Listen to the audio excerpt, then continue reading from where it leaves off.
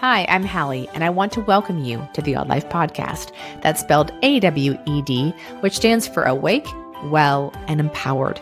In this space, you will hear inspirational stories, candid and heartfelt conversations, as well as advice from experts, all with the intention of helping women like you live odd AF.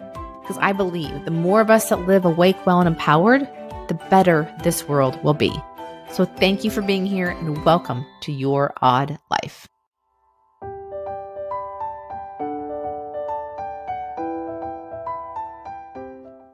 Hey everybody, welcome back to the podcast. I'm your host, Hallie. Thank you for being here.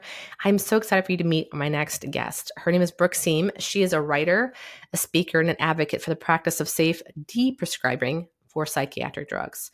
I just read her debut memoir called May Cause Side Effects. It's about her antidepressant withdrawal experience. It's kind of the long version of the work that she's done that's appeared in Washington Post, Psychology Today, and more. She's got a newsletter called Happiness is a Skill. And in that newsletter, she devotes her writing to educating people about antidepressant withdrawal, healing from depression, and also, obviously, the skill of happiness. In addition to her work in the world of mental health, she's an award-winning chef with over 15 years in the industry. She co-founded New York City's Prohibition Bakery in 2011, was named one of Zagat's 30 Under 30 in 2014, and was crowned a Food Network Chop Champion in 2017. Even though the Prohibition Bakery is now closed, she still works as a private chef for elite performers and conducts research and development for CPG startups. I've loved getting to know her. I'm just fascinated by all the things she's doing right now because, as we discussed in our conversation, she feels like she's making up for lost time. And I think this is a fantastic example of not to wait, to say yes to things and to experiment in life and try the hard things, learn new things, because Brooke feels like she got cheated by being on these psychiatric drugs for such a big chunk of her life that she missed out on a ton. And I think this book is very helpful for many reasons. You don't have to be someone that's been on psychiatric drugs to understand this, to get it, to empathize with it. I think it's a fantastic read for anybody that wants to understand just how a person goes through a hard thing and comes out the other side. Reading this book is a really great example of how to get through a hard thing and what it looks like to get to the other side. So you could insert your own story in this and be inspired by her work that she's done on herself to get there. If you're a parent of kids that maybe you're debating whether or not your child should be on some type of psychiatric drug or help in that area, I think it's really important to know what you're getting yourself into. And to understand the work that she's doing now is to help spread awareness about the ramifications of it. And it's not that she's anti-pharmaceuticals. I think it's the way that it's done and how it's not looked at as a long-term impact on someone's life. She really wants to bring awareness to all of that. So I think this is a great conversation. I just loved learning more about her process, the experiences that she had, and getting to know kind of the why behind a lot of what she's experienced. So thank you for being here again, and I appreciate your listen. And without further delay, here's my conversation with author Brooke Siem. I want to introduce you to an amazing author and writer and person all around. Her name is Brooke Siem. I have just finished reading her book, May Cause Side Effects. It was a fantastic read. I read it within a couple of days, and it's been a while since I've picked up a book and finished it within 2 days. So that says a lot. And this isn't necessarily a book I would normally find, but I found Brooke because of a video, either TikTok or Instagram, and it was about her funny jewelry and keychains that she started called the Fuck It Bucket. And it was hilarious. And so I was like, I got to know who this girl is. So I reached out, checked out her website, and here she is on the podcast. So thank you for being here. I appreciate you saying yes to doing this. I'm glad the Fuck It Bucket has legs, Yes, it does. And we'll get into all that here in a second. But I did the intro, and people know kind of your basic bio. But I would love to talk about where this book came from, the origin story behind it, and where your journey started with this. Well, there's kind of two origin stories. There's the origin story in the sense that what happened was that I was 15 years old and my father suddenly passed away. And this was 2001. I was taken to a child psychiatrist and put on a cocktail of antidepressants, which ultimately led to being on a cocktail of about 6 drugs. for a variety of things. And I stayed on that same combination of drugs for the next 15 years. And, there was very little that was monitored. No one ever questioned it. There was no plan to ever get me off it. No one ever wondered how this might be negatively affecting my life. There was no talk about long-term, short-term side effects. And so that's the origin story, in the sense that the book is about when I realized that I had not had an unmedicated moment in my entire adult life, and that I was not doing well, that maybe something needed to change. So I saw a doctor and tried to get off of these drugs, and I was plunged into horrific antidepressant withdrawal. And the book is about the year I spent in withdrawal. However, there's an origin story to actually writing the book as well that I don't tell very often, but it's pretty delightful in a lot of ways. Yeah. I wanted to share that too. What happened was I had gotten this very surprising and unplanned, out of the blue opportunity to travel around the world for a year. Yeah.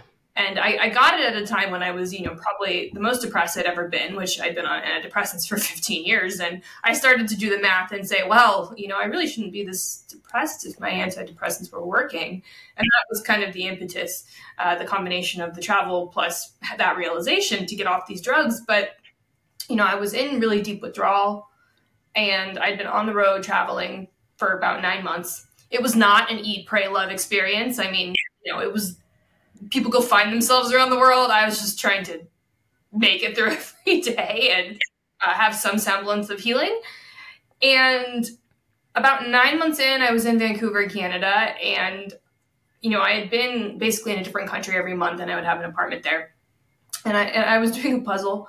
And it kind of dawned on me that I'd spent a lot of my year traveling in the apartments wherever I was in the world, just doing puzzles, or basically not being out in the world, which was kind of, maybe not the point. And so I said, okay, well, I'm starting to feel teensy bit better. So I said, okay, if I'm going to change this, I'm just going to go 180 degrees. And so, I was really in a habit after 15 years of depression of saying no to things. Yeah. So I said, I'm going to say yes to literally every single thing. Every yes or no question, I'm going to track it, and I'm going to say yes and just see what happens. And so everything from, do you want cream and sugar in your coffee, which is not how I take my coffee, but if I was asked by a barista, I said yes. If someone was panhandling and asked me for money, did I have change? The answer is yes. Here you go. Here's my money. Literally every single yes or no question, I just watched what happened. And for the most part, it was fairly unremarkable, in the sense that, there were two big things that came from it, but day to day, it was just, having coffee that wasn't quite my taste, and listening to music at concerts that I probably wouldn't have gone to otherwise. But one of the things that happened is, so I had a book, because I'm a chef by trade. I owned a bakery called Prohibition Bakery in New York City, and we had a book, a beautiful book based on our bakery. And the literary agent for that book, I was chatting with her, and she asked me in the middle of this experiment, which I was going to do I had planned to do it for a year, because see. And I was on about day 50, and she said, do you want to write a book about your travels and withdrawal? And I was just like, shit. Great. I got to document all this. Yeah. I did not want to. Anyone who's attempted to write a book knows that, it is not an easy process to write a good book anyway. Yes, exactly.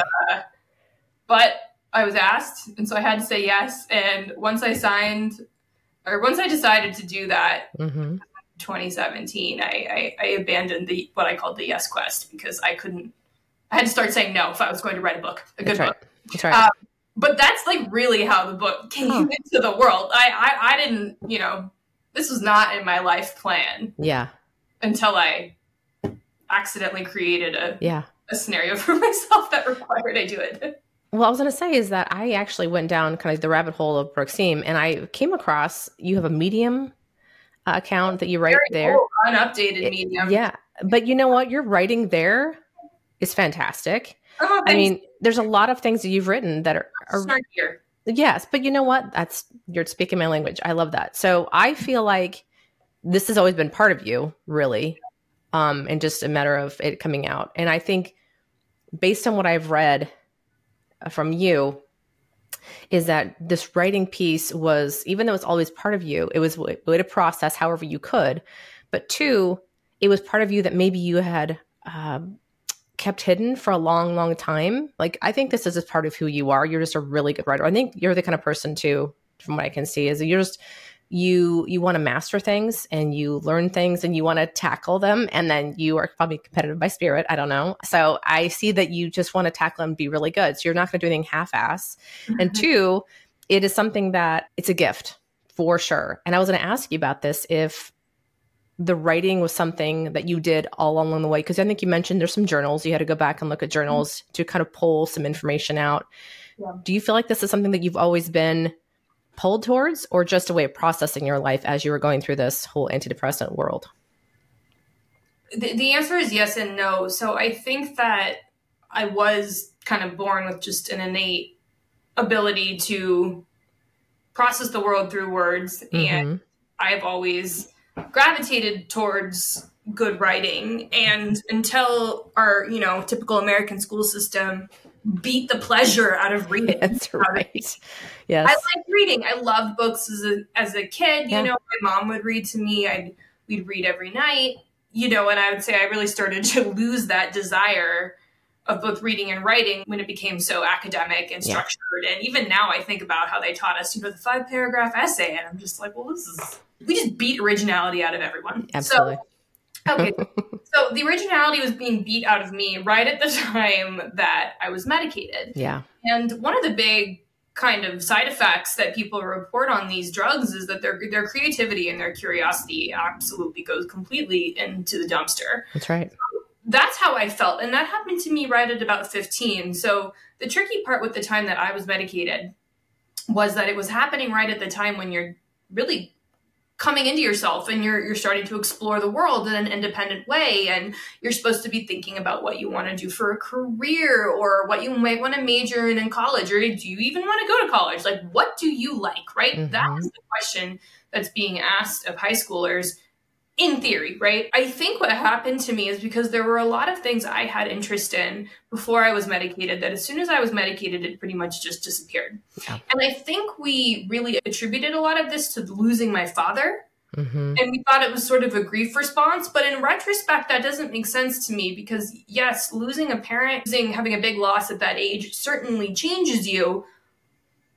But to me, it's like, kind of like you said, you come into the world with inclinations, with talents, with curiosities.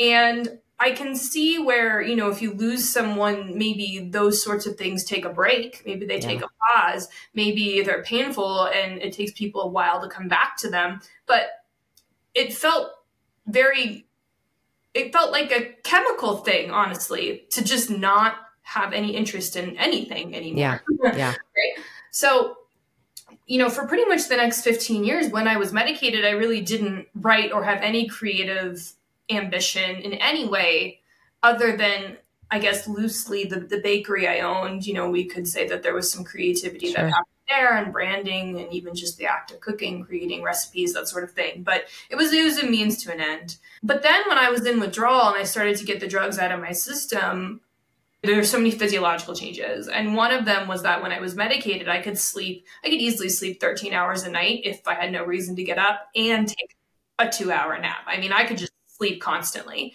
And when I was in withdrawal and we pulled the drugs away, suddenly I couldn't sleep at all. And so I just was up at 1 or 2 in the morning, and I couldn't watch TV because the lights were too bright and the sounds were too bright. I struggled to listen to music. And so the only thing that I could really do at that hour for the first couple months of really acute withdrawal was paint. So I just kind of had this urge. I went to an art store and I bought some watercolors and started painting or sketching or whatever. Not Picasso. It was kind of like this reawakening of the creativity. And once that happened, and then I was traveling, I just made a commitment to myself that I was going to write 500 words a day, no matter how. But it was just like free flowing. I was not trying to be good. It was just more of you better record something of this experience because you might regret it. When I look back on those, hundreds of pages, though, honestly, most of it was just me bitching. So it wasn't even like I was taking in the majesty of the world. I was bitching about feeling fat because I was living off of cans of coconut milk. Yeah.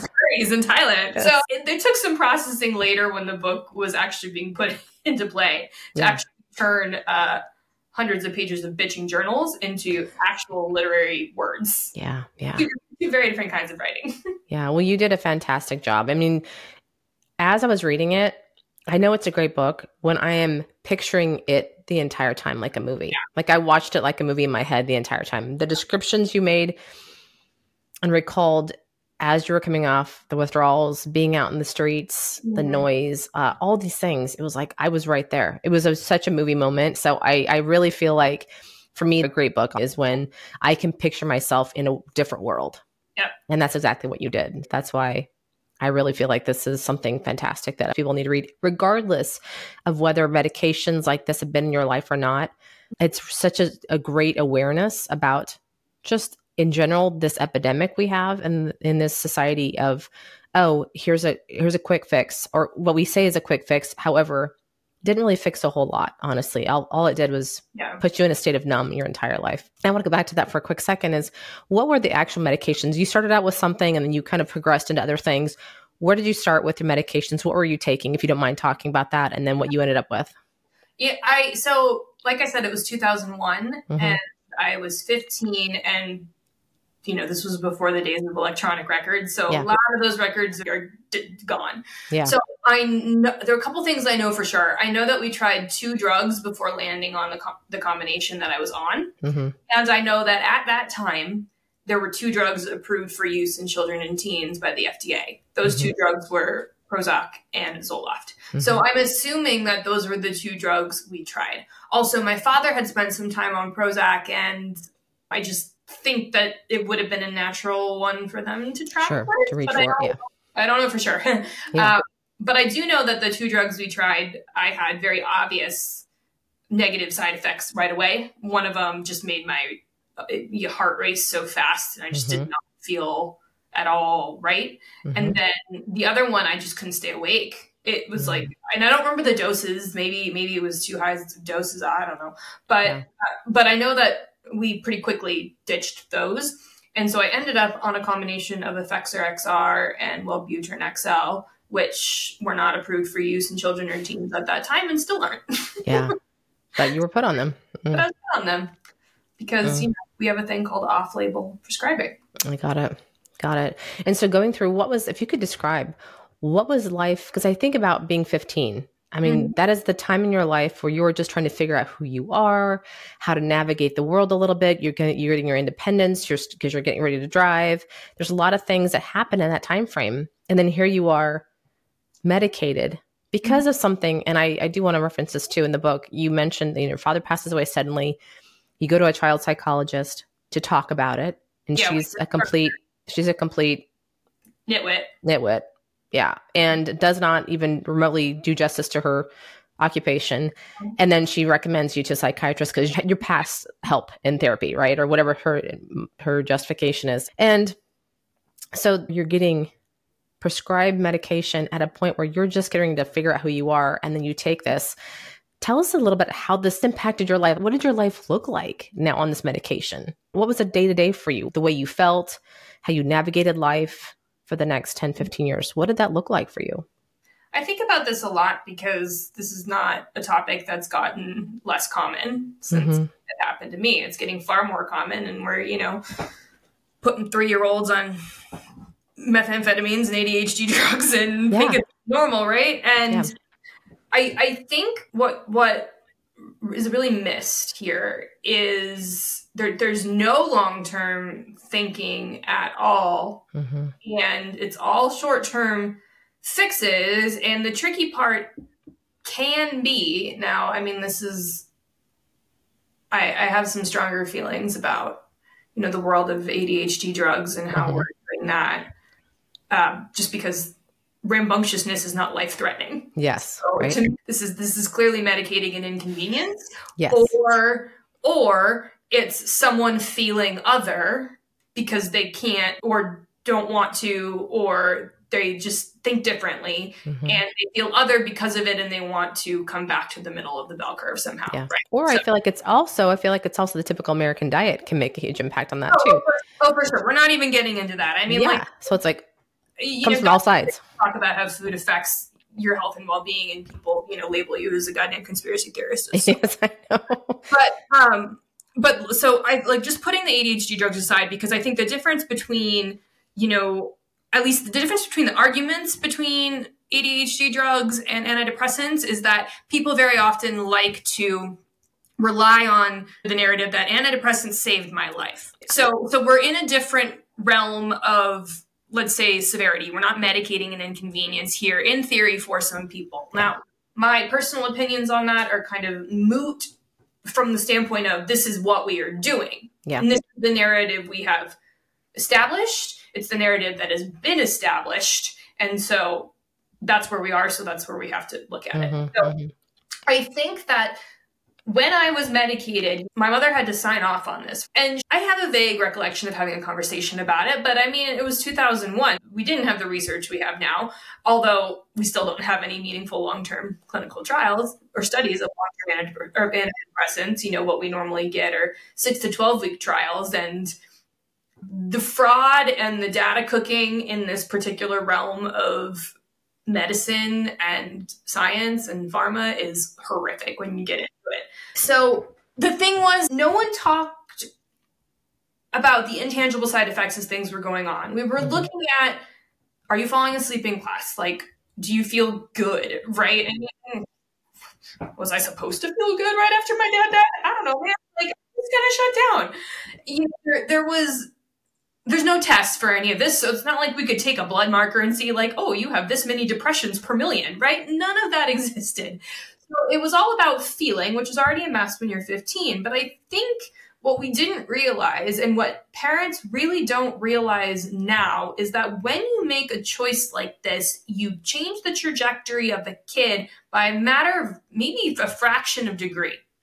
And it doesn't seem to make a big difference for a while. But if you're a plane and you're flying from Los Angeles to New York City and you go 1 degree off, you are not going to end up in New York City. You are going to end up eventually on the North Pole. It's completely different as time goes by, and that widening gets bigger and bigger. So if we look at the intangible effects for medicating me at 15 years old, the big ones that are still affecting my life today, 20 years later, are financially. When you lose all curiosity and creativity and ambition because you're medicated, well, you're not really all that interested in finding work or saving. I didn't really want to be alive after all of this. So why would I save for a future that I didn't want? I was deeply behind from a money standpoint. I had not ever thought about savings or trying to put myself in a good position for the future because I didn't want a future. Sexual and reproductive health. I mean, these drugs are notorious for screwing up your sexual health and libido. And when you do that to a 15-year-old who's kind of at the edge of burgeoning into that world, I promise it's going to screw a lot of things up. And the amount of questions I have had around that is so frustrating because it was so taken away from me. And I am lucky. I'm not, I don't suffer from PSSD, which is post-SSRI sexual dysfunction anymore. Like, some people are basically chemically castrated for life because their parents put them on a drug when they were 10. Or no one told them that this was a possibility. So you want a way to make a relationship more difficult? Throw issues like that into it, right? Socially, I've very often, less now because it's been 7 years since I've been unmedicated and I've had to work at it. But socially, for a long time, I've felt very like, I don't know how to describe it. It's like there's just a difference between me and other people. And I think that it has more to do with the fact that because my curiosity was completely eradicated, I wasn't curious about other people. And so I didn't really learn during this time in my life to be curious with new people and how to have interactions with strangers and new people and first dates. And I've actually had people ask me if I was like somehow neurodivergent or something. And I was like, I don't like, I don't think so. I think I was just medicated for too long. And I'm like literally having to relearn how to talk to people and be interested in people. And the reason why I bring this up, I've talked to other people who are medicated for the length of time I was at around the same time. And we're all just sitting there looking around saying, we missed a lot. Like there is a lot that we just didn't learn. And you don't realize it's happening. You just think you're deeply introverted or that you hate people. It's not. You just don't know how to understand people, and you struggle to see the humanity and the interest in them.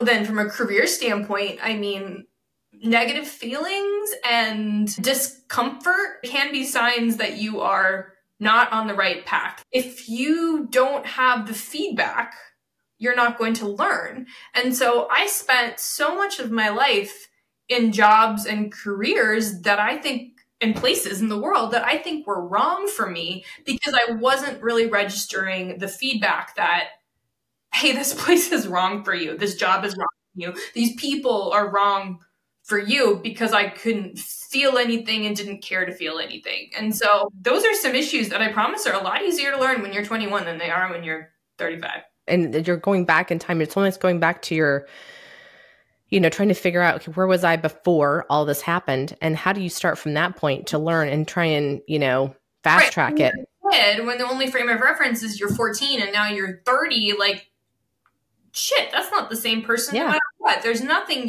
no frame of reference there. So I just had to completely start over, and it was brutal. I love that you said this earlier about saying yes to things. And it leads me really to the point of when you decided to go off the drugs. It's because I think of two things that you did. You kind of saw them both roughly at the same time. And you said yes to both. You applied to both. Well, sort of. I applied to both of them.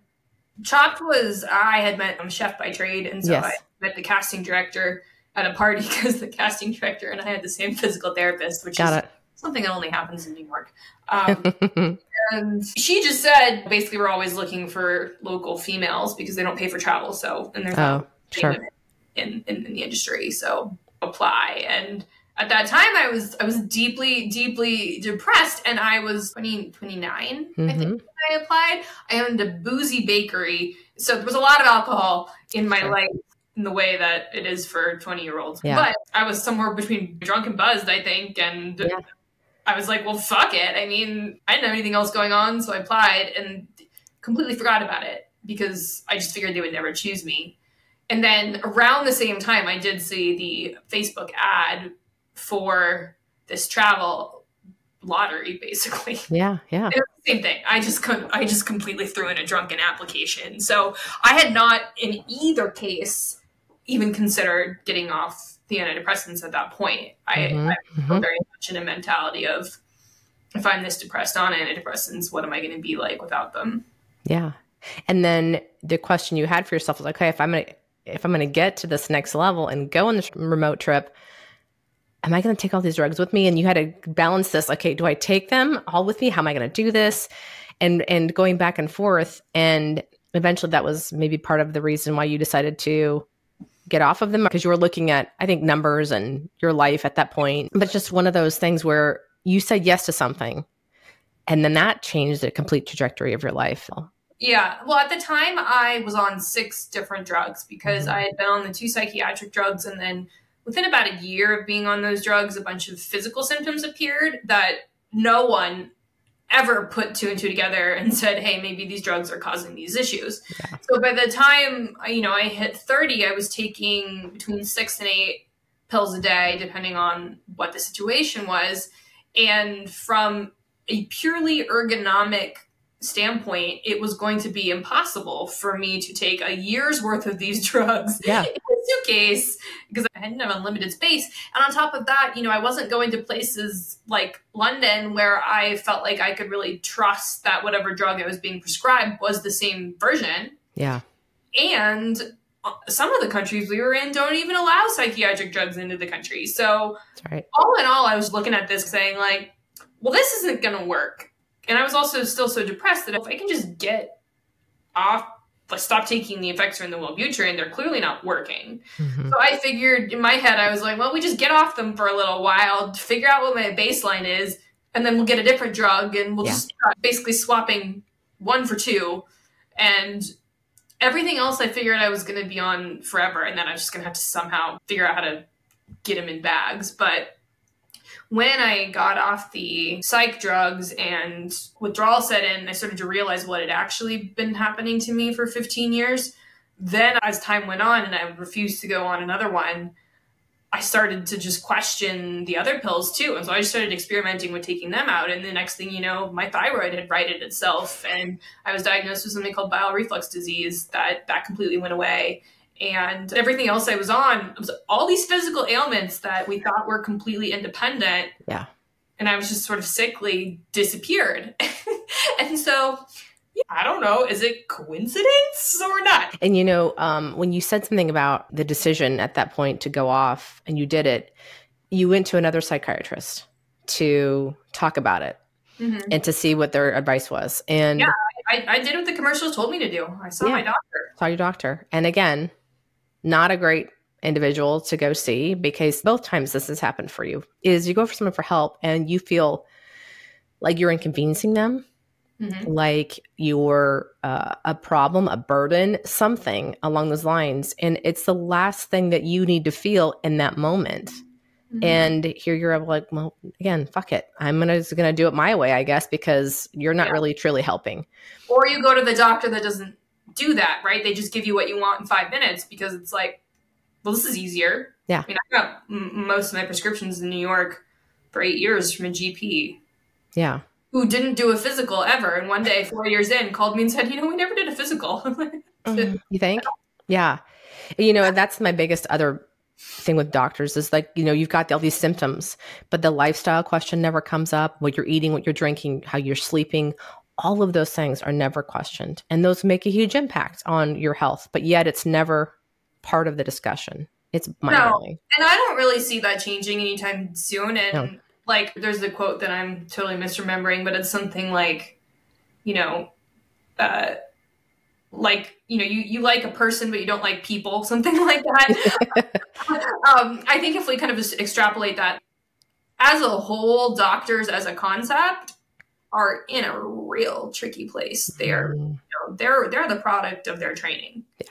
Their training doesn't teach nutrition. Yep. Their training doesn't ask about lifestyle. Their training is mostly pharmaceutical based because it's influenced by the pharmaceutical companies. And that's just the situation we've set up, combined with the pressures and irritations and stresses of insurance companies. That's right.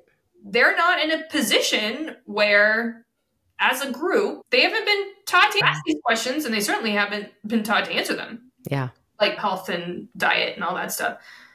However, on an individual level, I start to get really frustrated as well because I see a combination of doctors who really are aware of how screwed up the system is, and they educate themselves and they make an effort and they do the best they can within whatever system they've created. I think this is why we're seeing a lot of doctors move to concierge medicine that doesn't take insurance because they actually want to help people. Right. Unfortunately, there's a cost that comes with that. Yep.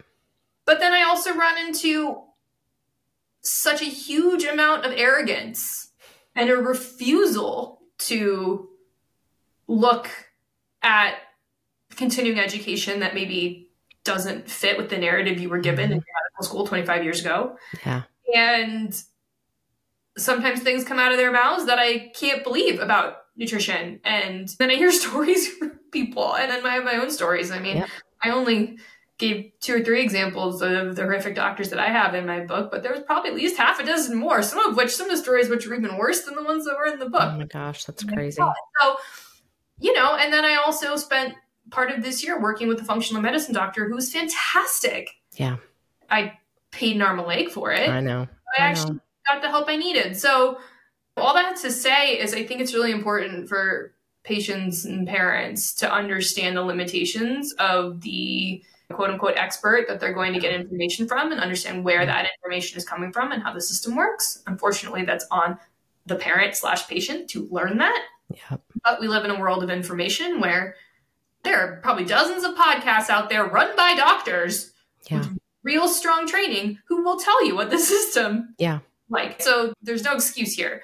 And at the same time, if you have a doctor who won't listen to you, who isn't open, who if you bring research to them or you bring something to them and they say, you know, something along the lines of don't confuse your Google search with my medical degree, then that's a sign to run far away. That's right. This needs to be a team effort. And any doctor who doesn't realize that is not a doctor worth having.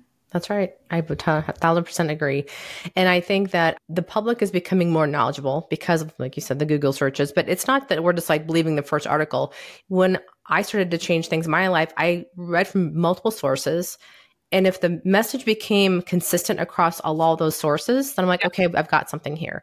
And I think they discredit it, thinking that, oh, we're just looking at the first thing that pops up and that's what we're going to believe. We want to solve the problem. It's not like we're jumping to conclusions too soon. I think that's a really important thing you said. I would always recommend to people that you got to get beyond the first page of Google. Yeah. Because if you understand even a little bit of how those things work, I mean, aside from just like marketing and money that can push websites, you have SEOs, you have legacy things, you have all sorts of things that mean that the front page is not always where the right information lives. And I really recommend read the good stuff, read the bad stuff, read the stuff you agree with, and read the stuff you might not agree with, because somewhere in the middle is going to be the truth for you. Yeah.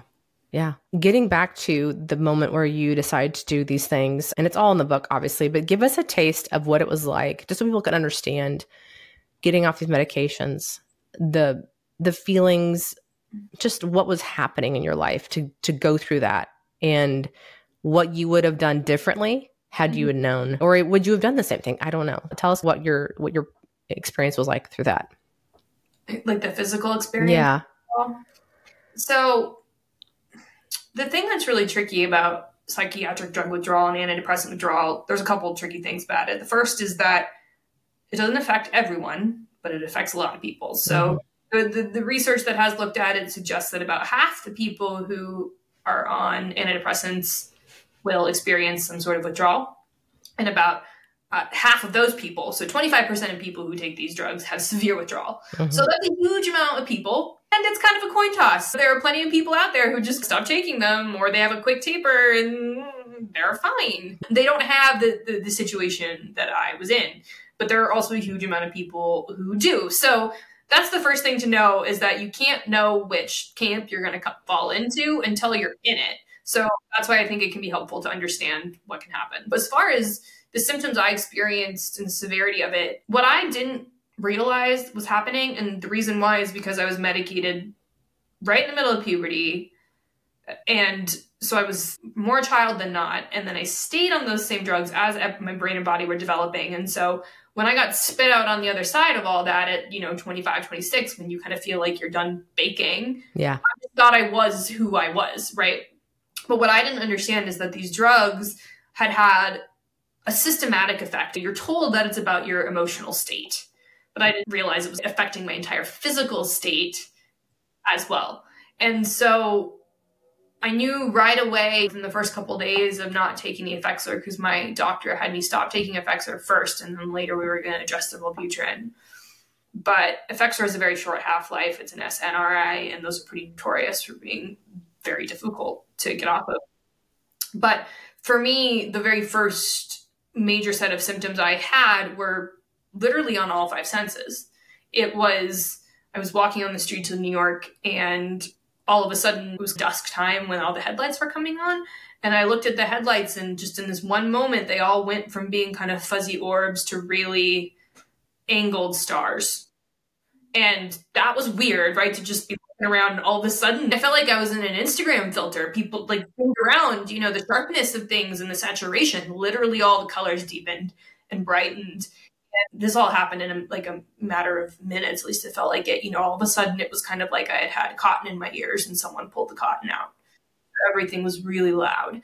And then I had the same sensation on my skin where it started to rain, and the raindrops, it's like I had spent my whole life getting wet in the rain, but I'd never felt an individual raindrop. There's no other way to describe it other than noticing the hundreds of droplets on my skin, and it kind of hurt a little bit. And so that was the moment where I said, oh boy, something is going to happen here. And then soon after that, my sense of smell started to change, and I was a chef. My sense of taste started to change. And so literally all 5 senses were affected. And then the psychological onslaught came through a little bit after that. And that by far was the hardest part to handle, because when you have really scary thoughts, I'm talking violent thoughts about yourself or somebody else, that's usually where people are like, oh God, we got to lock them up, But this was a withdrawal reaction caused by a chemical in my body being pulled away, and it manifested in psychological torture, almost like not quite a hallucination. It wasn't like you look at a lamp and it turns into a scary gnome. It wasn't that kind of hallucination, but it was more like if there was kind of a veil over your vision and you could see almost like multiple outcomes of the situation. The best way I can describe it, I think a lot of people have experienced this. If you're ever driving on the highway and you just suddenly think to yourself, what if I just drive right into the median, right? Like, what would happen? That's kind of a classic intrusive thought. So if you imagine that happening hundreds of times a day, and I was triggered by faces, which was really problematic, that I'd see people's faces and then I would have horrific intrusive thoughts. And if I had gone back to a psychiatrist, they would have just, one, maybe put me on an involuntary psychiatric hold, or they would have just diagnosed me as having an episode, possibly bipolar. They would have given me more medication. No one would have ever said, oh my gosh, this is a withdrawal reaction of coming off of a low dose of a common antidepressant that you are safe. They're now deeming you're crazy and putting you away.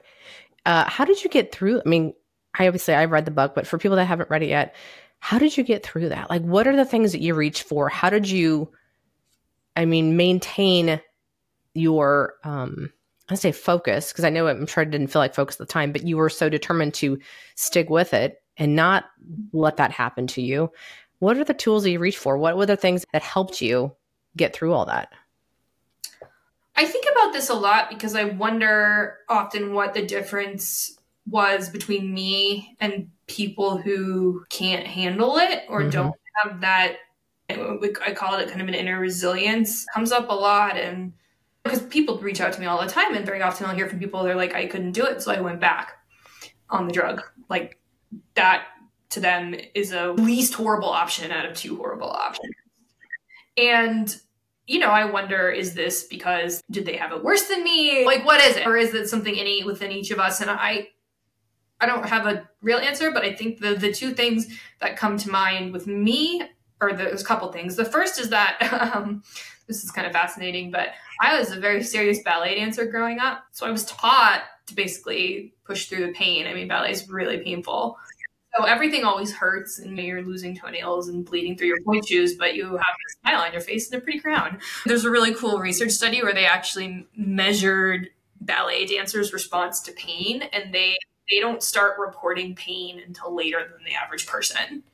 So I think that there may actually have been something wired into me from that experience, that this brutal resilience and ability to withstand discomfort. The other thing is I'm a very intense person, and God, I was just pissed off. I was so angry. And I think that I was angry because as soon as all the 5 senses started waking up, it started to explain a lot of the dissociation and disconnection and frustration I had felt in the world. And when I realized that not only had that happened to me, but that it had happened for the entirety of my 20s, the entirety of my college experience, I was just so pissed off because I know that my life would have been completely different.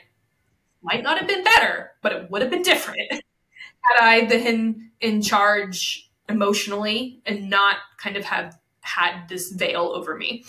And it still pisses me off that I don't get to have a crystal ball that tells me how it might have been, because I feel like choices were made for me completely unintentionally by a drug that I was given when I was a kid. Like, it just pissed me off. So I refused, even though I was given other psychiatric drugs to help bridge. They call it bridging. The idea is they put you on a different one to help bridge the side effects, which intuitively didn't make any sense to me. And So I chose not to take it. Also, things like alcohol didn't help. So the idea of drinking to numb it didn't help. Sometimes it would make things worse. So I was left in a situation where the only option was to endure it. And I was so angry that I had the motivation to not let it win, which I don't think that's not something that everybody has, which is probably beneficial for your life. And then the last thing I had that I know that a lot of people don't have is my mother's my favorite person in the world. And I have absolutely no resentment towards her for the choices she made when she was doing the best she could.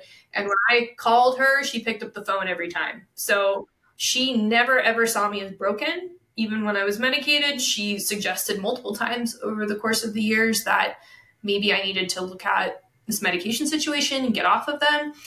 It was just unending, enduring support and love, no matter what I said or what I was going through or how much my life was falling apart or if the situation was looking like I was going to have to move home, like whatever it was, it didn't matter. She picked up the phone and the support was there. And it was this light in the fog that didn't believe me when I said I felt like I was really sick or crazy. She didn't let me go there.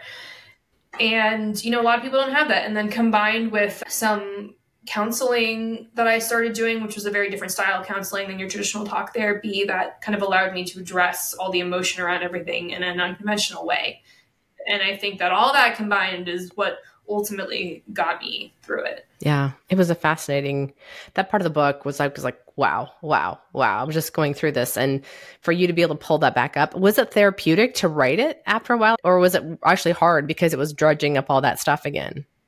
Neither. A lot of people say that writing is therapy, and it wasn't for me. Got it. I did not enjoy the process at all. And I do not think that it really did anything for my healing. Yeah, no, not a fan. But I wrote the book because I recognized that this was a topic that wasn't going to go away and it was going to grow in importance over the years, which is exactly what has happened.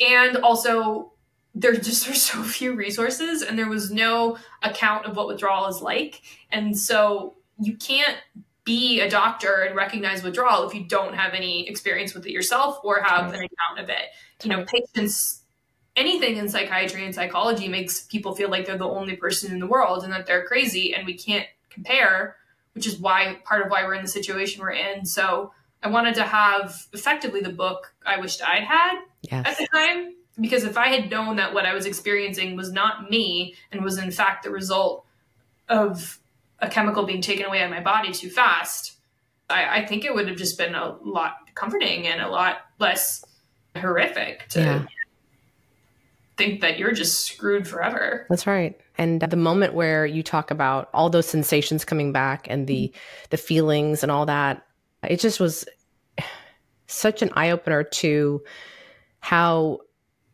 whether it's alcohol, drugs, pharmaceuticals, TV, shopping, we've found multiple ways to numb out in our lives. Yeah. And we pull those things away. Obviously, pharmaceuticals and these kind of drugs are much more intense. There's a lot more going on, but it was such a great way to say, regardless of whatever your situation is, if you read this book, insert whatever thing that you're maybe addicted to or that's controlling you, and you take that away, the vibrancy, the sensations, the awakeness you get from just living your life, all that comes to be. And all of a sudden you say, I wanted to live. Like that window was no longer an option. I didn't want to go near the window again. And it just was such a cool moment to read that. Those things that were happening to you helped you see that, oh, wait, this is how life is supposed to be. This is the way I'm supposed to be feeling. Even though it was super intense for a while because of just all of it rushing back because you had been numb for so long. It was a really cool moment to see that. And I think that's, you basically embodied gratitude in all those things that you shared. And you talk about gratitude a little bit, a couple articles I read that you wrote about how it's not a statement, it's a feeling. Mm-hmm. Was there a moment when you came off these things where you switched to that feeling of, oh my gosh, I'm grateful for this? Was there a defining moment, or do you think over time as you were going through this that you felt? Yeah, I think it's over time. And I think that's one of the trickiest bits about both gratitude and healing. I mean, I thought the idea of gratitude was just the biggest pile of bullshit ever. So long, because it's almost like if you're really deeply suffering, it's taunting. Right? You think to yourself, it's so self-involved. You're like, I am in so much pain. How could you expect me to be grateful for it? Right? That's what people say. That's how I thought. And it's not something, and then you hear the phrase too, you choose whether or not you want to be depressed. You choose depression. People get real upset about that because, they talk about their faulty brain wiring or their chemical imbalance or all these other things that all it does is really enforce a story that's totally not true, but it's one you've made true to yourself. But the thing is that all of these things are so incremental, and it's basically the reverse of, the initial situation, back to the airplane metaphor, right? Put yourself on a 1 degree difference. You're not going to notice how far off course you've strayed until you wake up and realize you're not at all where you wanted to be. But in order to get yourself back where you think you need to be, you have to make another 1 degree shift. And it looks the same for a really long time. And you don't notice the little things that are changing. And there is no instant gratification in healing. I think for gratefulness and gratitude, I think it's a muscle that needs to be flexed, and people don't even have the tools to understand how to begin that because we don't teach them. But the narrative instead is, suffering ends when gratitude begins. And that's true, but there's a lot of steps that happen from the moment you decide, okay, I'm going to help myself, to actually understanding gratitude. And we don't teach that. We don't talk about that, in part because I think people just don't know how. But I talk about it a little bit in my book, and I've talked about it more since in my newsletter or just general writings. But you just kind of have to pay attention to when things feel different, and when you do feel curious, or you feel open, or you just notice a little bit of beauty. That's the beauty of the world, and gratitude trying to reach you. But it takes a long time. But I think, unlike physical fitness, I think that it's something that once you start flexing that muscle, you build it, and it's always there for you. It's a tool that doesn't rust. It might feel like it in the beginning, but I don't think it's really something you lose. Once you start to recognize it and you feel it, you get it. And you might not choose to spend every day floating around in that world. I certainly don't. I don't think it's particularly typical to do that, as much as everyone says live every moment like your last. Like, I'm sorry, I got stuff to think about in the future. But I can click in whenever I want, and I will often kind of like click in for a moment, go about my life, and it becomes, it's not something you lose once you get it, which is rare. So being in New York, where did you start with your occupation? Did you go to culinary school right away? Did you follow the ballet thing? Where did your life take you once you got to New York? The ballet thing was long dead. I didn't know what I wanted to do when I graduated. I had a pretty generic, useless history degree. And the only consistent activity I'd been interested in for my life was food and cooking. So I just decided to go to culinary school. And this was in 2008, but it was before the stock market and everything crashed. So my mentality was like, well, if this doesn't work out, I'll just go get a job. Then the thing is, the stock market crashed a couple months later, and I at that point was like, well, I guess I work in restaurants now because no one else is hiring. So I was in culinary school working in restaurants, and I've just never been able to escape the industry despite multiple attempts. Got it. Oh my gosh. Well, it's obviously one of your innate talents as well, because it's something that you actually reference in the book. Like oh yeah, I made these cupcakes. I decided to get all these ingredients, start making cupcakes. And then it turned into you opening this bakery. So it seemed very flippant in a way, in the way you addressed it, but it created an occupation for you, even though you were indicating it was quite miserable because of the business situation. If you could just create cupcakes and be done, but it's the whole business side and dealing with all that was a chore and a pain. Yeah. But then let's talk about you go on Chopped. You end up, this is through your whole withdrawal process, and you end up winning on your episode. I've never watched the shows. I don't know how it goes. Do you go on to the next round, or is it just done? It's a one-off. Got it. So one episode is one day, and they bring in a whole new batch of people the next day. That's crazy. So you do this, and then, then your remote year, you get accepted to do the remote year. What is the plan when you're remote working? Like writing, what was the I'd say justification for doing this? Like, what was your objective to go on this as far as an occupation, and how are you going to make money? Oh, I had no plan. I had no plan at all. I applied, and in the application process, before they, like pick the people, they ask how you're going to make money. And yeah, I mean, did I lie? No, I definitely partial truths and stretched the truth. Yeah. I owned a brick and mortar bakery, for God's sakes. Yeah. How am I going to do? Yes. Yeah, but I so did not think I was going to get chosen for this that I was like, this doesn't matter. Yeah. Like, no matter what I say, it's not like nothing that was ever going to happen. And then once I started making it through different rounds, and in the end they picked me, it was like, well, shit, I guess I got to figure it out. And so I wasn't happy in my business anyway, so I was not upset about choosing to leave it. I mean, it was hard. It was like a breakup, but when you knew it was the right thing. But for a while, I was writing for a fitness startup. So I was writing clickbait articles about deadlifts and stuff because I have a lot of experience in that world. And I did that for a little while, but frankly, once I got on the road, I was in pretty dire straits, and I was struggling to work because of withdrawal.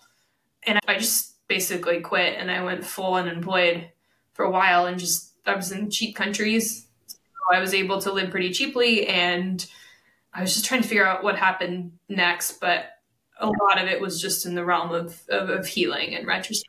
So I did love the journey that you shared. It was it wasn't your eat, pray, love, but it was something along the lines of just using that time to find yourself and figure out who you were, and just getting to the next day. Honestly, it seemed like just getting through the day and getting through the day. And what I loved about it is that you were looking at all the places you were at and finding a way that would work for you, not sticking with, because the remote places you were stuck to stay, like where they had chosen to stay, you were like, this is not good. I can't be in this place. It feels very heavy and whatever. So you found alternate ways to experience it, but in the way that you needed to. So you found, I thought it was so cute, this little place that you found had the shipping containers. It was in Malaysia the very first time. And here you are in a hammock, and these multicolored shipping containers. It was really kind of cool. yeah. What was that like to do that? It did something completely different. You were in a place, the concrete jungle of New York, to now in all these places that were, I don't know, I'm not saying free for all, but a little bit. Like you had no cell service. At one point, you ruined your phone because of spilling something on it. Just a lot of stuff happening. And to now all of a sudden this new world. What was that like? I mean, that just seems like it was such a opposite of what you had just come from. There's a phrase in Southeast Asia that's loosely translated to same, but different. Yeah. And it just kind of felt like that, same, but different. Because the thing is that I was in withdrawal. So my everyday focus was not, how do I enjoy this place that I'm in? It was, how do I get through the day? And what was kind of bonkers to me was that one of the biggest long-standing side effects from withdrawal that I still occasionally struggle with is noise sensitivity. And I thought that being on a beach in Thailand would be quiet, but it's not. In some ways, it's much louder than even New York. New York, you have cacophony. There's constant noise, but it's its own soundtrack. In Thailand, it was some guy demolishing something, like a concrete something with a hacksaw and a hammer at 6 a.m, at 6 p.m, at midnight, didn't matter. So there actually was no relief from a lot of the sounds and experiences. And so it was really a practice in learning how to give a lot less of a shit in what people thought. And sometimes I had to leave restaurants in the middle of the dinner because someone would just decide to start cutting tile next to our table. I couldn't handle it. I was around a bunch of strangers because it was a social experiment too. So we were traveling in a group of about 50 people, and they didn't know what was going on with me. So it became an exercise in figuring out how to manage that. Like, how do you have a scary psychological experience around 50 people you don't trust? there was a lot of hemming and hawing. I mean, I talked to my mom a lot. I would talk to other people. I might spend a few days trying to decide what I want to do. And then there was the fear of, okay, if I just get on a bus and go in the middle of nowhere and I don't know anyone and I don't speak the language, what could happen? There's a lot of practicing trust. A lot of realizing. It took me a while to get here, probably at least 6 months, but I started to realize that people would show up in all of the countries I was in who were just like little angels. Or people who were on the trip with me. They were people living in the places we were in, whether or not they were an expat or a local or just some guy helping you with directions. I was just shocked at how the helpers came in, and that was a big lesson that I've noticed, how the right people just kind of seem to come in when they're needed, and that happens with everyone, but we just don't really notice it. Yeah, I loved your scuba diving story in there, and how the instructor helped out a ton. Yeah, it was a cool story, and just how touching it was when you were moving on to the next country, and how he had ordered something for. What did he order for you? Was it your own? Bought me a scuba mask. Yeah, a scuba mask. That's what's having a lot of trouble with that. Yeah. It was a symbol of your relationship and what you guys had been through together, and so cool. And the other cool thing was the whale shark incident, where you got to be close to a whale shark at that moment for you, and how you described it. I'm so glad you included that, because it was such a pivotal, I think, just a sensory moment for you, but you were able to handle it and not get overloaded and overwhelmed by it. And I've always had a fear of deep water, and just getting to snorkel for me alone it's a major challenge. I can only imagine what's like scuba diving and being that much closer to all those things in the water. So I just was like, oh my gosh, she's my hero, because I don't think I could do it. I would have lost my shit. The other thing I want to talk about, and you don't really mention in the book, actually you don't mention it at all, but I found it through Instagram, is this thing called the Grandmother Project. Oh, yeah. And I love this, and I want you to talk about it briefly. How did this come up, and how it goes along with your travel, right? Like, how did this all develop? Oh, yeah, the Grandmother Project, I feel like it was a COVID casualty, unfortunately, because prior to that, I had found ways to make a little bit of money while traveling. It was freelance writing and just kind of doing some little things here and there, but I had spent so long in the food industry at that point, and I was just exhausted from all the a foam on plate and all the pretentiousness. And I'm still kind of like, ugh, when I think about how pretentious food can be. And I was in that world, I was putting the foam on the plate. So when I started traveling, I made a loose commitment to not really eating in restaurants. I decided that, and by that I meant fancier restaurants. I wanted to go sit on a plastic stool and eat much more, humble food, if you will. And I had also semi-recently had lost a grandmother figure in my life, who wasn't my biological grandmother, but she took the place. And I just remembered that my favorite eating experiences were sitting at her table, and she made me grilled cheese from Wonder Bread and American cheese, and salty potato chips and salty pickles. And water. That's my favorite eating memory in the whole world. And so I kind of decided I wanted to maybe see if I could recreate that to the best of my ability. So I started seeking out grandmothers in all of the countries I was in, and I was looking for people who would let me come into their homes or their restaurants and teach me. And so I ended up cooking with 14 different grandmothers in 9 countries. And sometimes they spoke English, sometimes they didn't. Sometimes we were in someone's home, sometimes we were on a stove on the side of the street. And it just was just a way to connect not only with somebody else, but to this thing that had been such a big part of my life that I was really losing the love for. And I was writing about that. I initially had wanted to create a whole cookbook and keep traveling, but that kind of was a little hampered by money, because that would be very expensive, and I didn't have the finances to fund it myself, and I didn't have the famousness to get somebody else to fund it.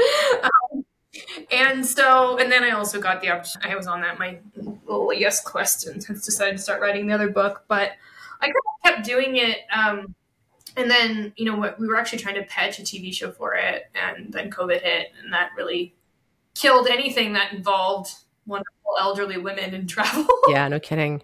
But that was such a cool, I mean, I love the Instagram stories that I've watched. And I think that is such a cool thing. Would you think you're ever going to revisit that again? I would. And at the same time, I feel like it's interesting how different people all over the world come up with the same idea at the same time. So I've seen, Mo Rocca did my grandmother's ravioli on Food Network, and there's the Pasta Grannies or YouTube, and I actually just got a message from some production company out of the blue saying that they're trying to literally do the grandmother project and asking me if I knew any grandmothers. I was like, this is real classy, guys. Thank you. Yeah, no kidding.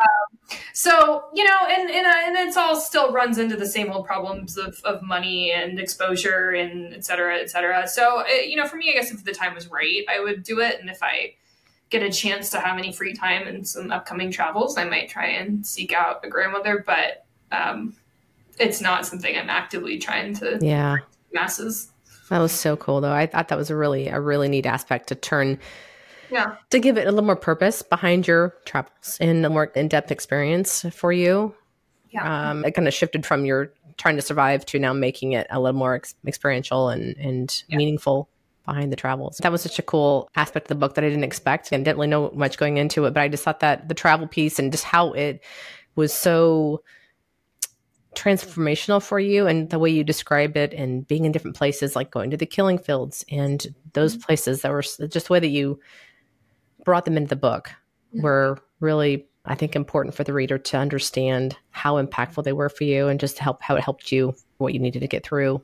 There's something that you wrote, it was on page 138, I remember this, is that you talked about depression. And this was, I think, because of your work with Alan. And if you read the book, you know who Alan is.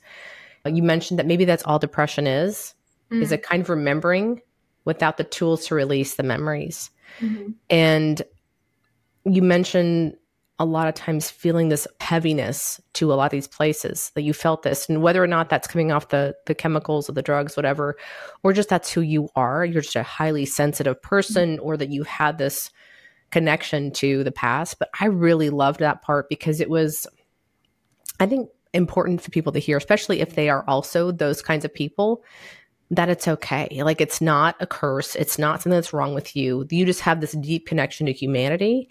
And it's something that you saw as a way of understanding maybe who you are at your core level. And just maybe that's what depression is, that is part of the process of you trying to kind of understand it. And I thought that was really a cool statement. I don't know if you want to address that anymore, but I really love that part, and it really just kind of clicked with me. Yeah. Well, I would be, there's no way we could ever design a study like this, but I have a working hypothesis that a lot of the people who are medicated for depression and anxiety are just highly sensitive people. Mm-hmm. I think that we all kind of collectively hold what's happening in the world and what's happened in the world in our bodies in a way we're not really aware of every day, and that the severity of your awareness of that can make it a lot harder to learn the skills you need to learn in order to see the beauty in the world and have the tools that let you live a really wonderful, beautiful life in spite of whatever crap might be happening. Yeah. That's a skill you have to learn. And I think some people have a bigger mountain to climb there than others because they are more sensitive. And so they feel things deeper. Yeah. When you get back from traveling, you're back from your year, what does life look like for you then? What happens next? And how does it get you to where you are now? I literally came back without a plan. New York City is not a place to have no plan. I came back and, I had subletted my apartment. So I came back to my apartment and I kind of just knew, I think we're done here. I'm still having terrible noise sensitivity. So I knew I physically was going to struggle. And so I had also met someone during my travels in Vancouver. And I just kind of said, I felt pretty good in Vancouver. And this person seems maybe important. So I'm going to go give that a shot. And that's what I did. And so that was the next phase of life. And then I stayed there for the next 4 years while I wrote the book. And then COVID hit and came back home in the middle of that. relationship ended, and now we're here. I know the story, but tell us what got you into, now you're a chef for athletes. Is that what you're doing now? Yeah, I work with pro athletes. So I have my ballet background just kind of led into a lifetime of athletics, and combine that with everything I've learned about how food and nutrition affects mental and physical performance. I've kind of fallen into this little niche where I do private work for pro athletes, and I really like it. So that's my day to day. It's off season for a lot of sports right now, so things are quiet, but that's my day to day. Sometimes I get frustrated. The book sales feel too low, or that I didn't have the commercial success that Eat, Pray, Love did, for example. But then I realized that the whole point of my book and my life now is just the fact that I actually want to be here, and I want to enjoy everything my world has to offer me. So I don't want to spend all my time in this world of pain and psychiatric drug withdrawal.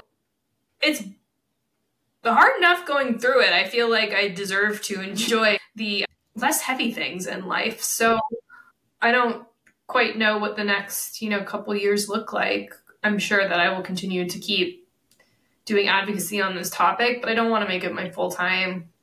I like that at this point I can, have a conversation like this and then go make chicken or something. Yeah. A better balance for me. I can't be one of these people who dedicates their whole life to this cause. It's not me. It's not how I want to live my life. And, the opportunity cost of that is you don't sell as many books, but I'm happy. Yeah. Yeah. I get it. That's the whole point of this whole entire thing, is to be happy, right? Is something else you have in the works as far as writing? Or do you still write consistently now? I have a newsletter called Happiness is a Skill. Okay. That I write twice a month, and that keeps my writing muscle in halfway decent shape. Yeah. I'm not working on another big book. I don't have anything planned. Got it.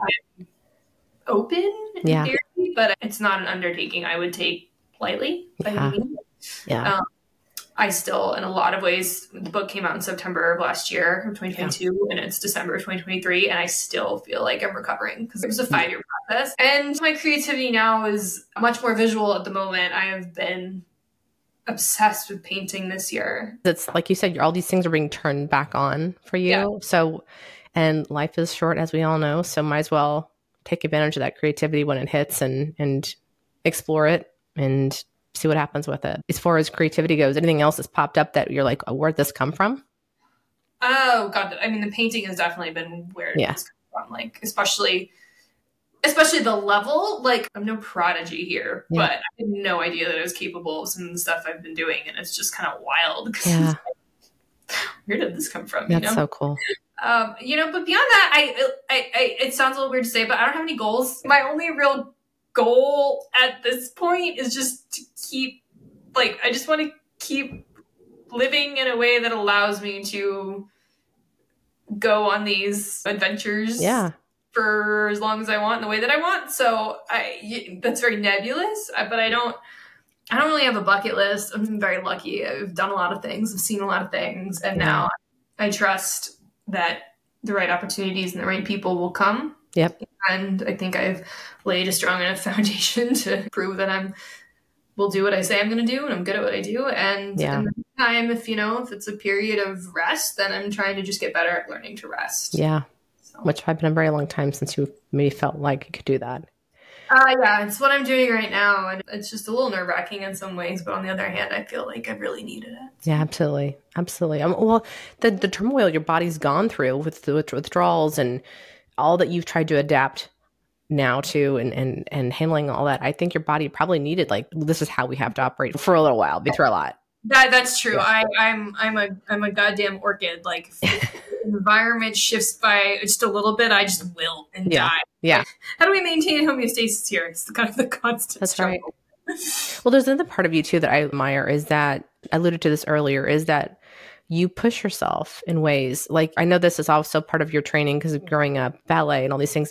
I'm watching your videos on Instagram. You're doing cartwheels. What do you call the one, no hands? Aerials. You're doing aerials on the beach, and then you're getting on a balance beam and working on that. And there's not like you're competing at a level to do this. You're doing it for the fun of it. So you're pushing yourself. And I think admirable because it's something most people don't do because that's hard. It's hard and I don't want to hurt myself or I don't want to give this a try because I don't know what the hell I'm doing. And you're just doing all these really cool things. I think that's such a cool part of you that I've learned about. So. Well, I really feel like I'm making up for lost time. I mean, yeah, I think I wasted my entire 20s being depressed and stubborn. Mm-hmm. And it pisses me off still. Yes. And, my dad died when he was 52. So that means he was halfway through at 26. Yeah. And I don't know where I'm at on that timeline. But if there's any world in which I'm also done at 52, then I'm sure as shit not going to sit around wasting the rest of my 30s. That's right. That's so right. I'll go take the dance class and not know what I'm doing and risk breaking an arm being upside down because I love it and it's fine. Arms heal, Yeah, that's right. I also don't have a family. So I got a lot of time. Yeah. Finding ways to occupy your time. Well, I think it's awesome. If you guys haven't followed her on Instagram, you need to go follow because she's really inspiring. And the things you're doing, you can go back all the way through. You do some cooking videos, you share some recipes, you kind of have a whole hodgepodge of things. It's controlled chaos. That's all right. But I love it. That's, I think, what's endearing about you, honestly, is there's so many aspects to you that now I think is such a cool shift. For how long you probably felt really one-dimensional. You felt very, I'm not meaning to put words in your mouth, but I would assume you felt like there was this very simple way of life and just to get through with all the medications and numbing out that you weren't able to really explore these things. And now that you have this ability and that you have this awareness and you have this sensations of life, that you're now doing all of these things. And I love it. I think it's such an inspiration for all of us, honestly, regardless of whatever we have in our life, to keep saying yes to things and trying new things. And like you said, we don't know how long we've got, and why not do it now before it's too late? So I think that's super inspiring. So thank you for being that and allowing people to see that and showing up online to do that. So I end every episode with asking all of my guests, what is one thing right now that is helping you feel odd? And that stands for awake, well, and empowered. Honestly, I'm sitting on a desk right now with a very pleasant looking booky background. But like, if you just open this up, I'm typically, I hate clutter and I'm very organized, but if you open this up, what you will see here is just the art studio of a confused beginner trying to find a way. And I've got like canvases all over, half done ones, finished ones, things in the works. And I think that is probably the thing that's really made me feel kind of a sense of awe and magic, because a year and a half ago, this room didn't have any. Yes. And some of the experiences I've had painting this year, they feel like divine, like something's coming through me. Sure. And it's really cool. So that's so awesome. Yeah. Awesome. Well, I just appreciate your time. Thanks for being here. Where can people find you? Where do you normally, again, you've got your newsletter. How do they sign up for your newsletter? So everything is around Brooke Siem, BrookeSiem. Mm-hmm. My newsletter is brookesiem.substack.com. Okay. It's called Happiness is a Skill. My website is brookesiem.com. My Instagram is @brookesiem, et cetera, et cetera. And that's where you find me. I would love likes and follows and all those things. And, hopefully it helps people. Yeah. Yeah, I appreciate it. Well, I think this book is for so many different kinds of people. And I think just hearing your story create more empathy in the world of what people are going through, and to just understanding, the ramifications of this journey that you've been on and how it's impacted you. And hopefully it'll make people stop and think twice before maybe jumping on this easy, quote unquote, fix and what the ramifications are going to be. But I also just love your writing, the way you're expressing yourself, the way that you share it. I would never have guessed this was your first book, honestly. So I hope you're really proud, because I think reading it was an experience. And I flew through it, and I haven't done that in a long time. So that says a lot. Yeah, you bet. And we're going to give a copy of this away. And so everyone pay attention to the post. You can find Fuck It Buckets at Yes. And Fuck It Buckets. We're going to give away a Fuck It Bucket necklace or a keychain, your preference as well. So I love it. Thanks again for being here. I appreciate it so very much. And I wish you the best of luck in all that you're doing. Thank you, Hallie. You bet. Thank you again for being here. I am so grateful for your time. And if you liked what you heard, please head to where you listen to podcasts, rate and review. Please share on Instagram, your social media channels, wherever else you go, so we can reach as many people as possible so they can meet these amazing women and hear these conversations.